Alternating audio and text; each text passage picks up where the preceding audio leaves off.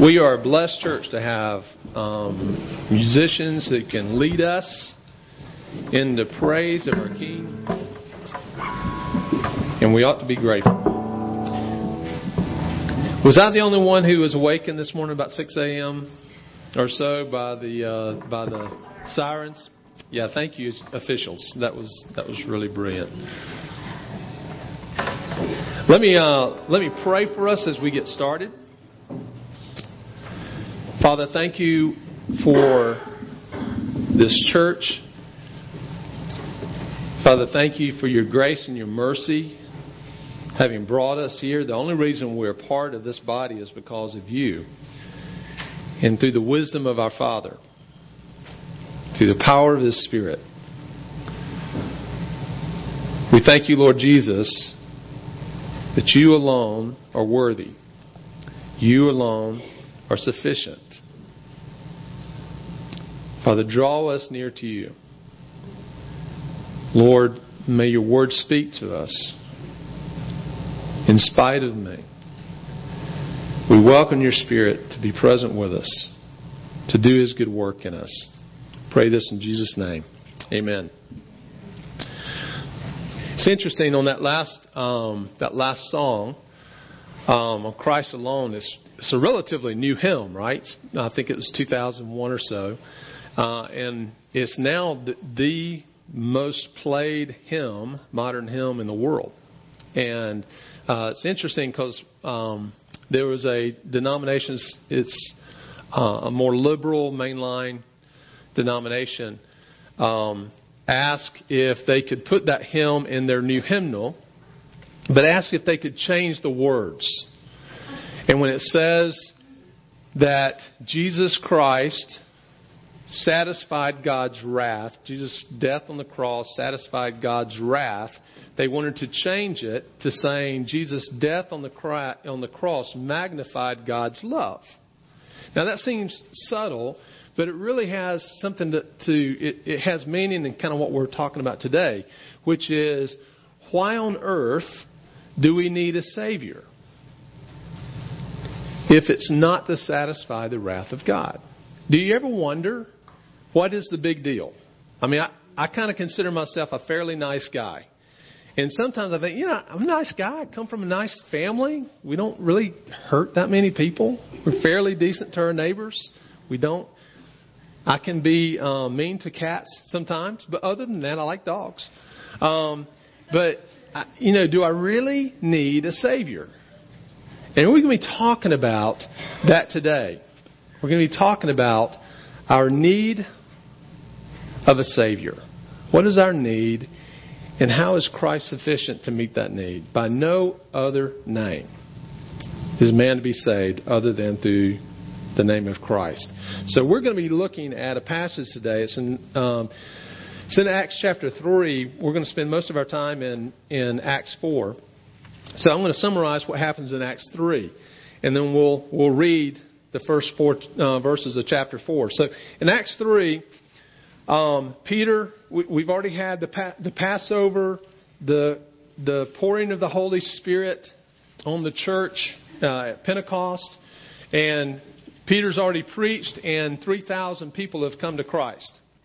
So God is doing significant things in Jerusalem. In chapter 3, we have Peter and John walking to the temple at the time of prayer. And as they're going to the temple, they see a man who's lame, who's begging. So they would carry this man who's been lame from birth. They carry this man, put him in the path of people as they're walking to the temple. Can you guys hear me all right? All right. As they're walking to the temple. And it says, as they're walking, Peter's gaze fell on this man. And then it says, his gaze caught them. And he's asking for alms. And they say, we don't have silver or gold to give you, but what we do have, we'll give you that. And he comes and he picks up his hand and he says, stand and walk. Now you can imagine that's a kind of a surprise.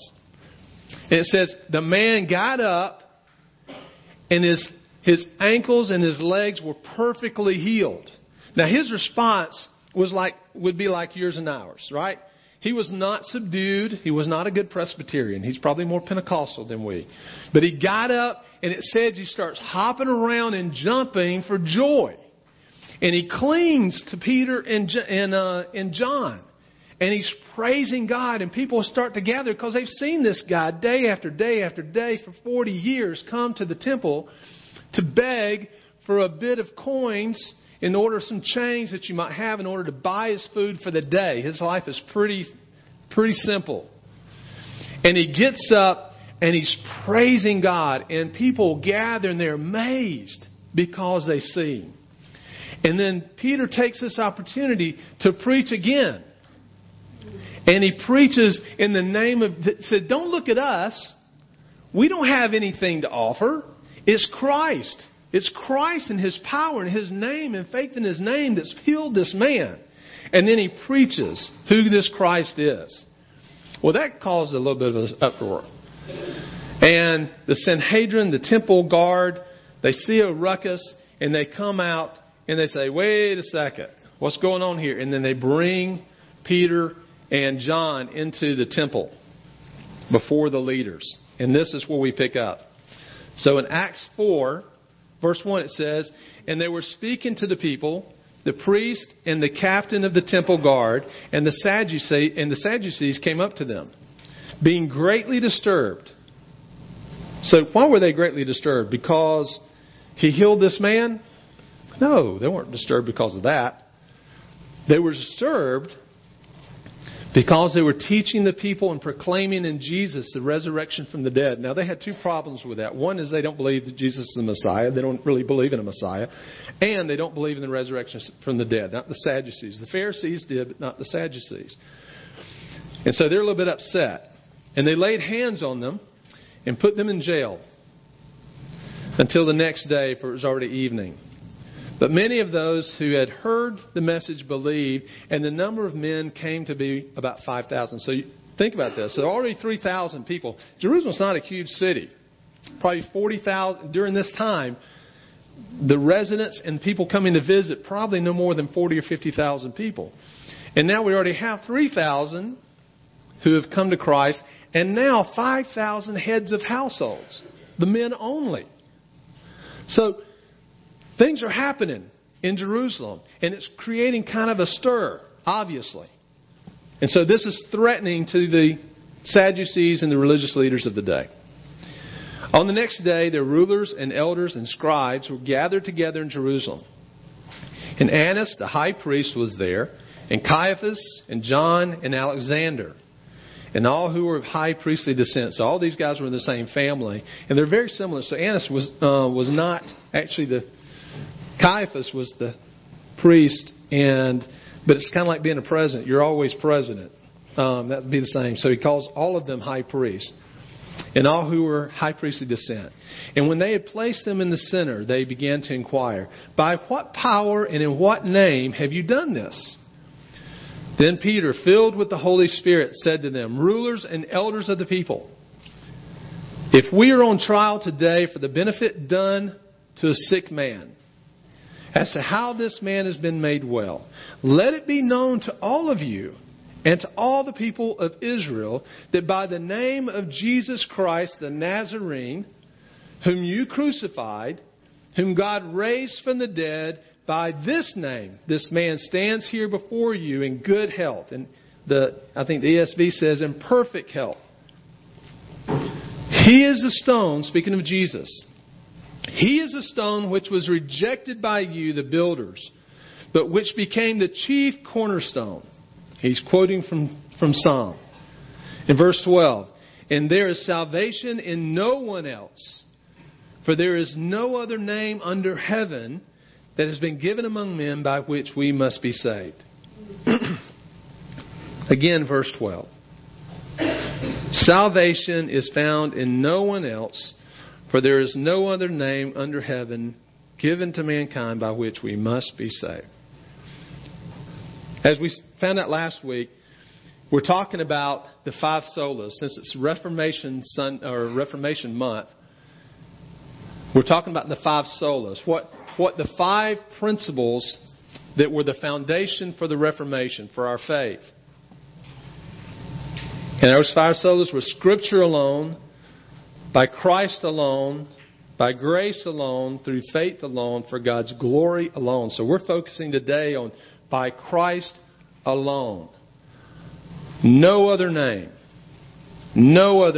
by which man will be saved. So that begs the question, right? So why do we need a Savior? What's the point? If I'm not that bad, why do I need a Savior? If man is basically good and pretty good people, some get out of line a few times, but most of us are pretty decent, law-abiding Republicans. You know? Amen. Some of you on the other side of the aisle may be saying something else.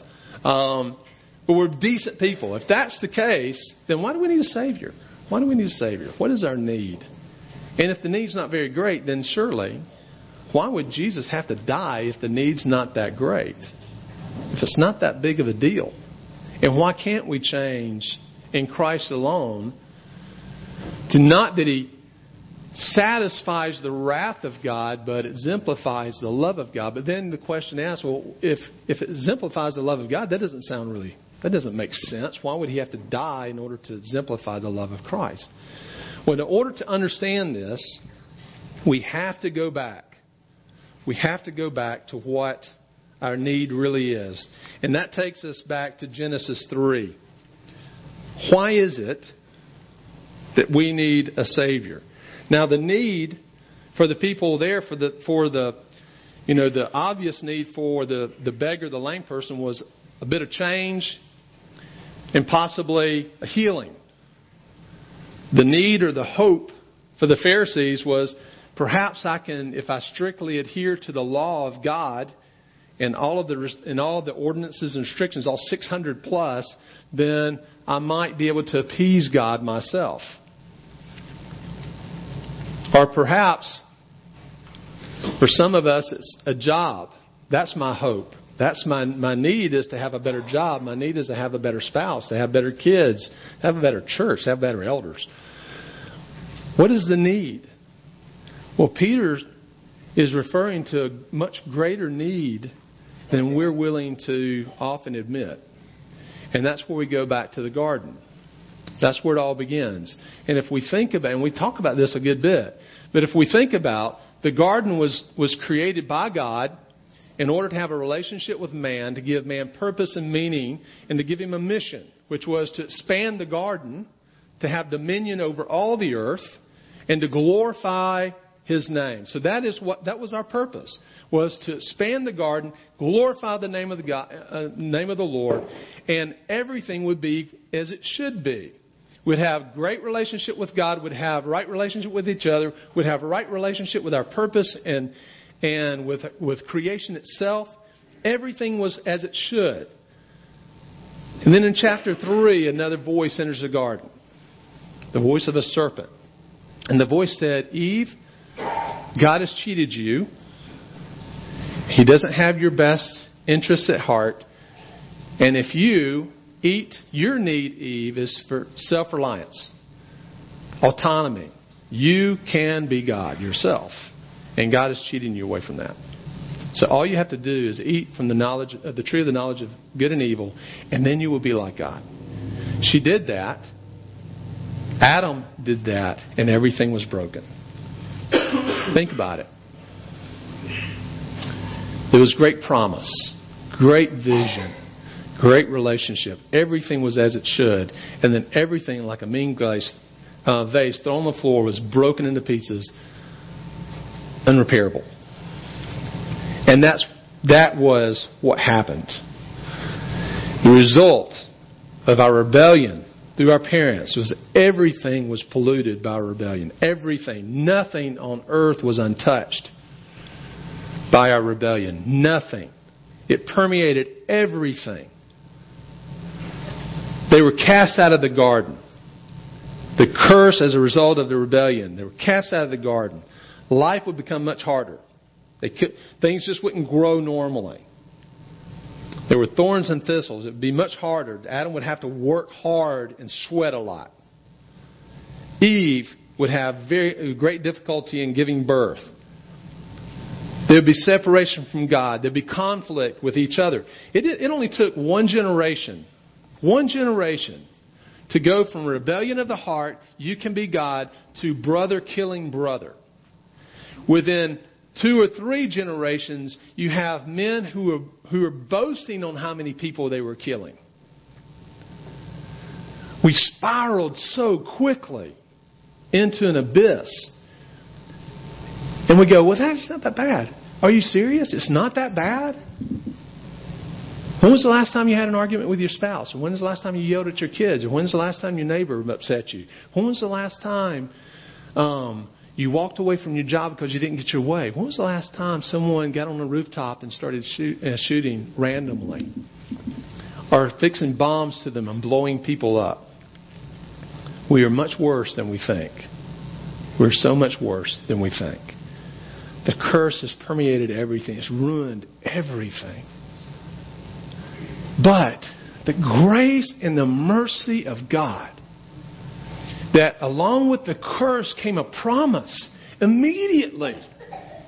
It didn't come much later. Immediately there was a promise. The promise in chapter 3, verse 15 is, Eve, your seed, you're someone coming from your lineage.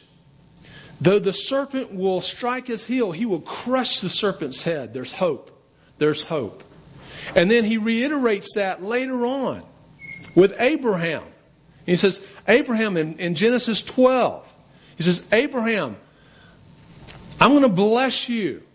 And not only that, your seed will be a blessing to all the nations. He's given a promise that from the seed of Eve, from the seed of Abraham, there'll be hope. And things won't continue as they are. That hope continued. We saw recently in the Exodus where God's wrath is being demonstrated among the Egyptians, and when in his last plague or his last blow is to the firstborn, he gives hope. And he says, for your household, my people, I want you to take a lamb. It can't be any lamb. It has to be a perfect, unblemished lamb. And I want you to bring it into your home. Keep it 14 days. And then I want you to slaughter it. And then I want you to pour the blood and sprinkle the blood of that lamb. And we're talking slaughter. It's graphic. And I want you to take and sprinkle that blood over your doorpost so that when the wrath of God passes through Egypt, you will be covered and I will pass over. The hope of life, the hope of salvation.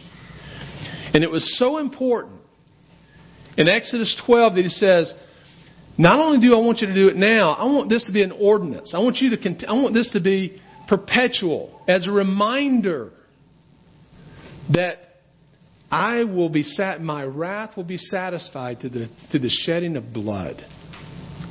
And so Israel, as soon as they get into the promised land, every family, every nation, every year, slaughter. Sprinkling of the blood to satisfy the wrath of God. And yet we see in Hebrews says, the blood of sheep and bulls cannot satisfy the wrath of God. It's not good enough. And that was always a reminder. Though it gave them hope, it was not the solution. It was not the solution. There had to be a better way. And God began to give pictures of the promise. Not only through the Passover lamb, but He began to give other hints that things would be different. And in Psalm 2 and Daniel 9, he talks about there's going to be another one. An anointed one, a chosen one that will come and represent you and bring you hope. It will be a mediator between you and me. So there's these pictures. This isn't generated by man. Man's not the one who's trying to drive this. It's God saying, though you rebelled, I will provide a way. I will provide a way. But this is very, very serious. Throughout the Old Testament, Messiah's coming was not a secret. Okay? It was not a secret. It was over and over and over and over. God is telling His people, I will give you hope. The Messiah is coming. I have a chosen one, an anointed one who will come to you. In Genesis 3:15, we said before, your seed will be, the Messiah will come from your seed. Again, in Genesis 12, it will be a seed of Abraham and be a blessing to the nations. In Deuteronomy 18, He says He would be a prophet like Moses, to whom God would said that we had to listen to and obey. In Micah 5:2, this Messiah would be born in Bethlehem of Judea or Judah. In Isaiah 7, He would be born of a virgin. In 2 Samuel 7, He would have a throne, a kingdom, and a dynasty, or a house, starting with King David, and it will last forever. In Isaiah 9, He said He would be called Wonderful Counselor, Mighty God, Everlasting Father, Prince of Peace, and possess an everlasting kingdom. In Zechariah 9, He would ride into Jerusalem on a donkey, righteous and having salvation, coming with gentleness. In Isaiah 53, He would be pierced for our transgression and crushed for our sin and our iniquities. In Isaiah 53:9, He would be among the wicked ones who would be buried with the rich, speaking of how He would die. In between two thieves, buried in Joseph of Arimathea's grave. In Psalm 16, He'd be resurrected from the grave, and God would not allow His Holy One to suffer decay. In Daniel 7, He would come again from the clouds of heaven as the Son of Man. Micah 4:2, He would be the Son of Righteousness for all those who revere Him and look for His coming again. In Zechariah 12, He is the one whom Israel will one day recognize as the one they pierced, causing bitter grief. This is why Jesus would say to the Pharisees in John 5:39, you diligently search the Scriptures because you think that in them you possess eternal life. These Scriptures testify of me. You're searching for the Scripture, but you're losing me. The Old Testament, the Scriptures are about me. They're pointing to me, the Messiah. In Luke 24:27, after His resurrection, He sees a couple of disciples along the road to Emmaus. He says this, and He began to explain to them. And beginning with Moses and the prophets, He explained to them what was said in all the Scriptures concerning Himself. And that is why in John 1:29, John the Baptist, when he sees Him, this didn't come from John. It says the Holy Spirit or God spoke to him. And He says, behold, the Lamb of God who takes away the sins of the world. So remember, back in Exodus, we're looking at it takes the blood to cover the rebellion. That the sprinkling of blood causes death to pass over. That's very real in their minds. Every Passover meal, they would take a lamb and march it in front of the crowds, going to be slaughtered as the hope of the people. And so John the Baptist is saying to Jesus, behold, that's your Lamb of God, who takes away the sins not only of Israel, He's taken away the sins of the world in light of the promise to Abraham. So why is it that Jesus is the one that's qualified? Why is it that He's sufficient? Remember, it's the quality of sacrifice. You can die for your sin and be separated from God for eternity. You can't die for anyone else's.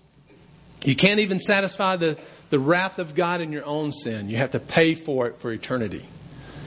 It's because the quality of my sacrifice is not good enough for you, Zach. But there was one who was a quality sacrifice. He was unblemished. Two things had to happen for that to be in place. One is it the person of Christ. It was the person of Christ, not just that He sacrificed. It was who He was that made His sacrifice valuable to you and I. He had to be fully God. In John 1:1-5, it says, in the beginning was the Word. Speaking of Jesus, and the Word was with God, and the Word was God. And He was in the beginning with God, and all things were made through Him, and without Him was not anything that was made. In Him was life, and the life was the light of men. And the light shines in the darkness, and the darkness has not overcome it. And Hebrews 1:3 says, He is the radiance of the glory of God and the exact imprint of His nature. And He upholds the universe by the word of His power. After making purification for sins, He sat down at the right hand of the Majesty on high. Those words are important. This speaks not only of who He is God.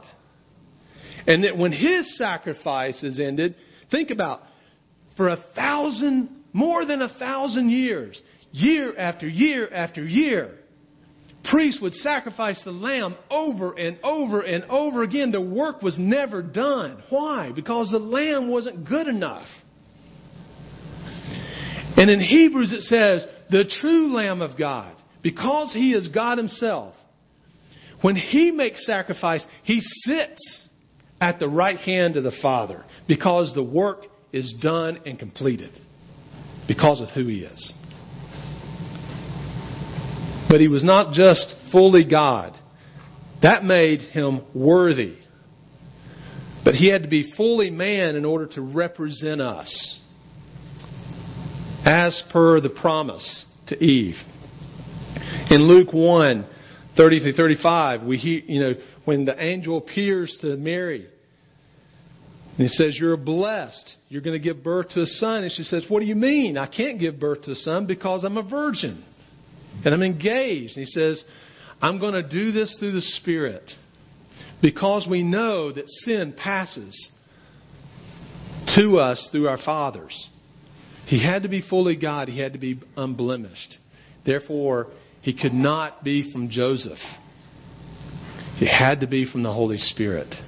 So He was incarnated through Eve, the virgin, in order to be unblemished, but yet a man. In John 1:14 it says, and the Word became flesh, and He dwelt among us. And we have seen His glory. Glory as the only Son from the Father, full of grace and truth. Fully God, and yet became flesh, so He could represent us. Hebrews 2:17 says, therefore He had to be made like His brothers in every respect, so that He might become a merciful and faithful high priest in the service of God to make propitiation for the sins of His people. That's a hard word, propitiation. What does that mean? It means to satisfy. To satisfy what? To satisfy God's wrath once and for all.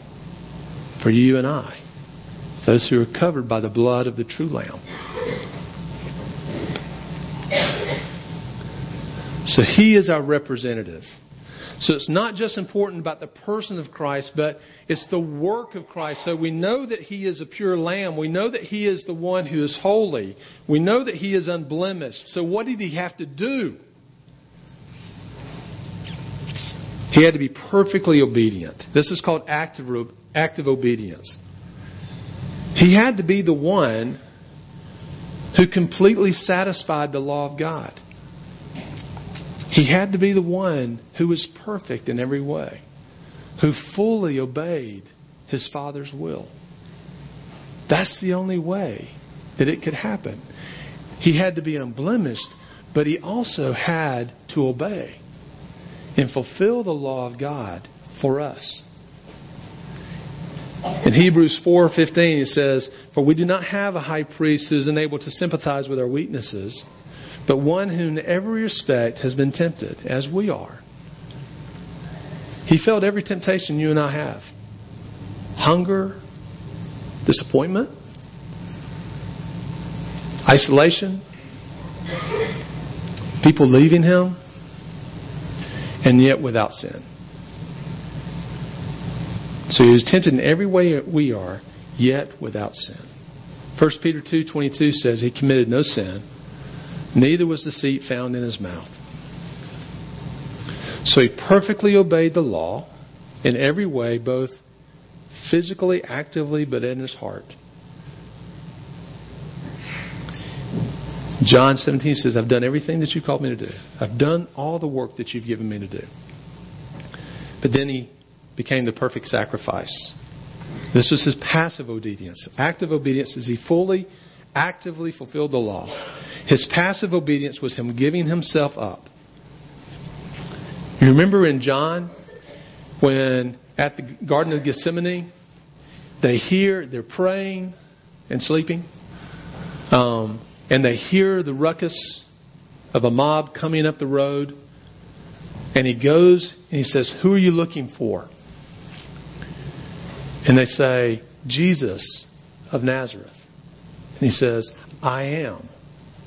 Uses the same words that God speaks on Sinai. I am that I am. And He says, and they all fall down. All of them are on the ground. And then to emphasize that He's giving Himself freely, He says, as they're on the ground, now who are you seeking? Jesus. He says, I am. And He gives Himself to them. They don't take Him. He gives Himself to them. A willing lamb, willingly giving Himself without a murmur, without a protest, without a word. To be slaughtered. Like in a meat house. It is not pretty. To be beaten, to be spat upon, to be pierced, to be whipped, to be crucified. The Lamb was slaughtered. 2 Corinthians 5:21. For our sake He made Him to be sin who knew no sin, so that in Him He might become the righteousness of God. Righteousness of God. Now think about this. It says it wasn't just a physical slaughter. It wasn't just that He gave His life. What was the purpose of the Lamb? To satisfy the wrath of God. Think about this. God is a righteous, holy, pure God. He gets angry at injustice. Year after year, decade after decade, millennial after millennia, the sins of man are piled high.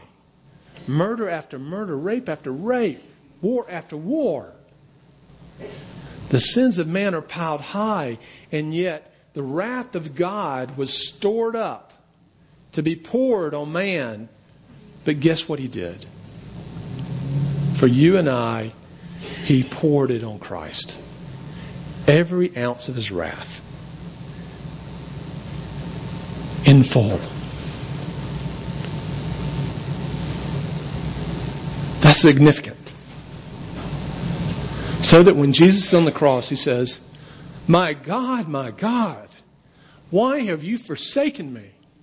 Because He was experiencing not only physical death and pain and torture, but the actual wrath of God, the weight of sin for every single one of us, everyone who's ever lived, was poured out on Jesus.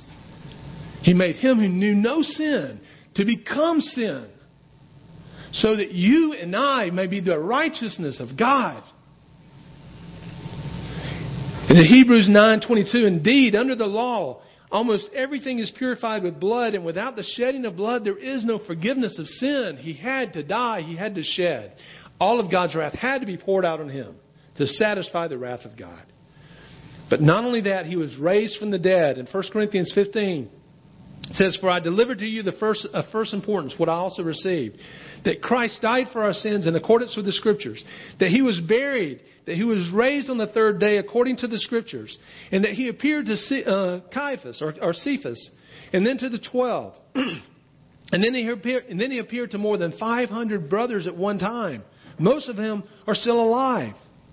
And then in verse 14 it says, and if Christ has not been raised, this is why it's important. If Christ has not been raised, then you and I can't be raised. But He says in verse 14, and if Christ has not been raised, then our preaching is in vain and your faith is in vain. But it's not. It's not. Jesus Christ, the Lamb of God who takes away the sin of the world. All of wrath was poured out on Him. He went to the grave for you and I, taking our death on Him. But God raised Him from the dead through the power of the Holy Spirit. Now He is seated at the right hand of God. Guess what? He is no longer the Lamb. He is the Lion of Judah. He is the only one worthy to take the scroll of life and of judgment and to break the seal so that you and I can have life. It's an amazing story. An amazing epic of the love of God from the beginning of man to this very day. So why is this important? That perfect sacrifice, that perfect shedding of His blood, raised from the dead, now seated at the right hand of God, interceding for you and for me every single moment. Why? So that He can restore our relationship to God. So that He can make all things right. So He can restore us to God now. Begin the work of restoring us to each other now. And one day, He'll restore all things as they should. We will be back in the garden, better than ever. There will be no strife. There will be no hopelessness. Every single day, we will wake up to what we were meant to be in Christ. In Ephesians 1, and we'll close with this. And it's not in you, and it's not in me. He didn't start something so you and I can finish it. But in Ephesians 1, Paul begins to give us all the promises that God gives us through His Word. Blessed, he says, that in Christ, you're blessed with every spiritual blessing in the heavenlies. In Christ, you're holy and blameless in His sight. In Christ, you're adopted as sons and daughters. In Christ, you've been redeemed and forgiven of our sins. In Christ, we have an inheritance. All that belongs to Jesus now belongs to us because of Christ, not because of us. Through the sacrifice of our Savior, God now desires to meet all of our longings. Isaiah 55. Come all who are thirsty, come buy and eat, without money, without cost. Why do you buy that which is? Why do you spend money on that which is not bread? And why do you labor on that which does not satisfy? Listen to me, and eat what is good, and I will give you the richest of fare. God is a generous God. He's not miserly. He's lavishly generous, recklessly generous, even to the point of giving us a son. He says, if I'm willing to give you my son, will I not give you all things? So what is your hope? What are you longing for? Are you longing for Auburn to score in the fourth quarter to win that game last night? Auburn will disappoint. Alabama won't disappoint as often as Auburn, but they will disappoint too. Is it your job? Is it your house? Is it your finances? Is it your spouse? Is it your children? All will disappoint. But Christ will never disappoint. He is sufficient. Christ alone satisfies. Let me pray. Father, thank you for our time. Father, may our hearts be transformed by your truth. Fill us with your Spirit. May you glorify and magnify your name through us. To you be the glory forever and ever and ever. Amen.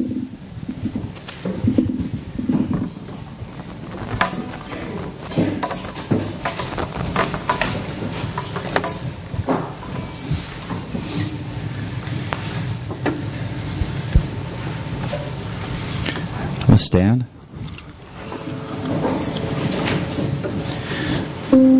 I got to say, I was a little disappointed to find out that Neil was mean to cats. So I'm going to stop dropping them by there now.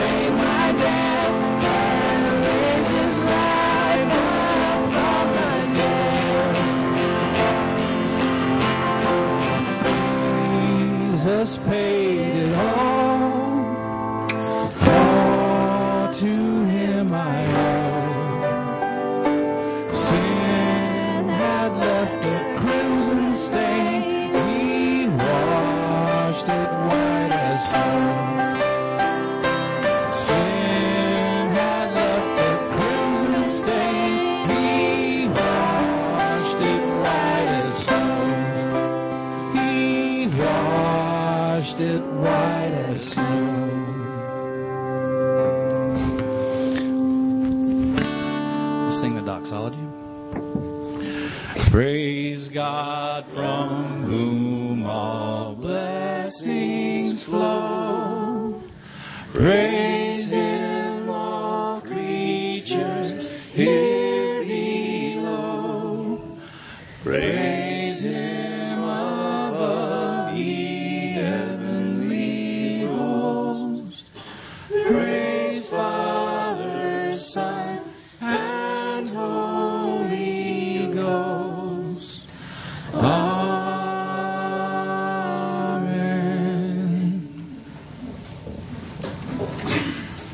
Thanks.